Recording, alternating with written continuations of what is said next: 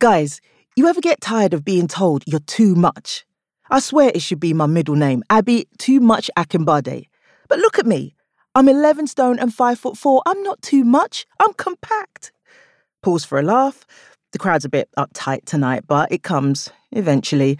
Then I always find the skinniest guy in the audience and give him a wink, a little topper that supplies another ripple.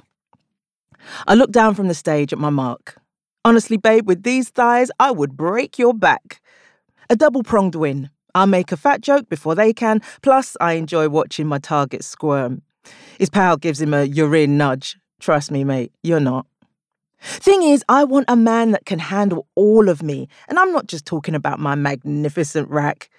That doesn't get its usual cheer, though 2 women applaud like they've just seen a marvellous rally at Wimbledon. What is up with this crowd? I push on. No, guys, I'm not just talking about my incredible, curvilicious bod.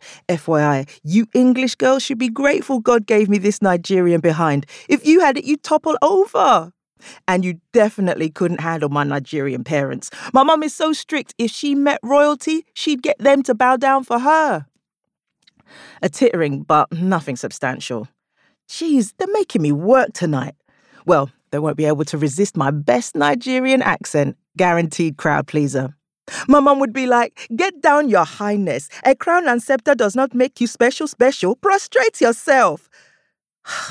Okay, clearly not pleasing this crowd. Maybe somehow they know in reality my mum's posher than the front row at Ascot and my dad's so quiet, half the time you don't even know he's there.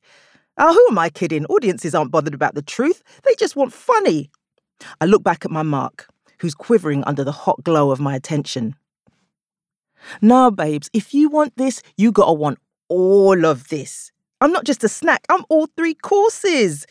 No cheer, again. Fine. Tonight's crowd are so chin-scratchy and right on, they're probably worried laughing at this big black beaut isn't PC. Honestly, political correctness will be the death of comedy. Anyway, that's all from me. My name's Abby Akinbade because I'm bad. Some laughter, some half-baked applause, but as it's all that's on offer, I'll take it. I hand the mic over to Dina, the MC, and I'm done. Even though this is an unpaid open mic gig, she usually pulls in a decent crowd at the Comedy Cabin, so I'm pretty sure tonight's stuffy vibe is a one-off.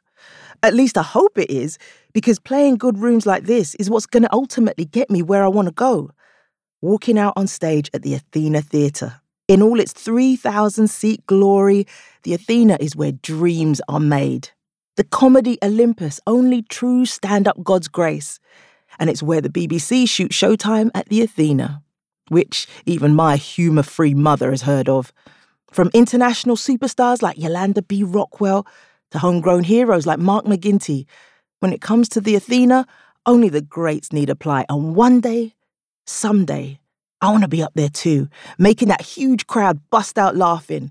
That's the dream anyway, but until then, I'll keep singling out skinny guys in the front row of open mic nights, all while juggling gigs, my temp job, and, of course, dating. Sheesh, that whole area has been a long thing. Trying to meet someone who gets me and isn't just looking for salad-munching arm candy. Someone who's into the whole package, not just the rapping. It's no joke. Especially when you're a busy babe like me. So tonight, I'm multitasking. I'm on a date and I've brought him to the gig so he can hear my routine. A shameless declaration that he needs to accept me for who I am. No subtlety or subtext with Abby. What you see is what you get. I just hope Sam, my date, was taking notes. I see him lurking towards the back of the room looking hella cute.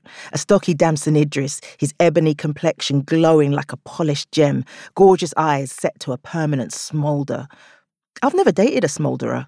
Well, I nearly did once, but turns out he had a squint and just needed glasses. I grab my stuff and head over to him. Man, his hotness should be illegal. All right, I say, trying to match his smoulder with a smize. Hey, he says, eyes swiveling to me before being drawn back to the next act on stage. She's funny and thin. I glare at Sam, wondering what's captivating him more, her material or her thigh gap. For my own sanity, I stopped trying to compete with size 10s years ago, but the idea he finds someone else funnier? Man, that pricks at all my insecurities.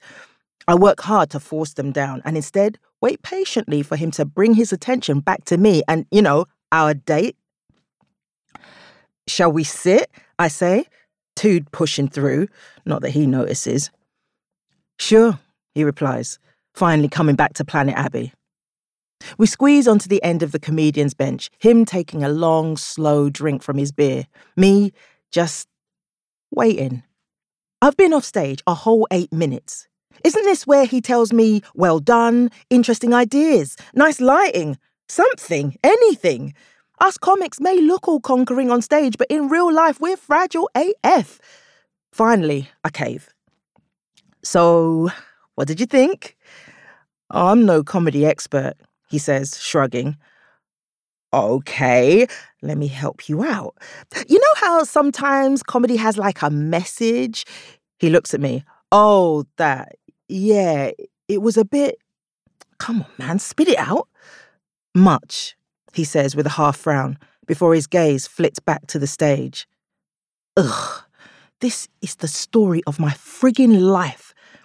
From my mum to my teachers, bosses to boyfriends, I've been told the same thing 1,000,000 times.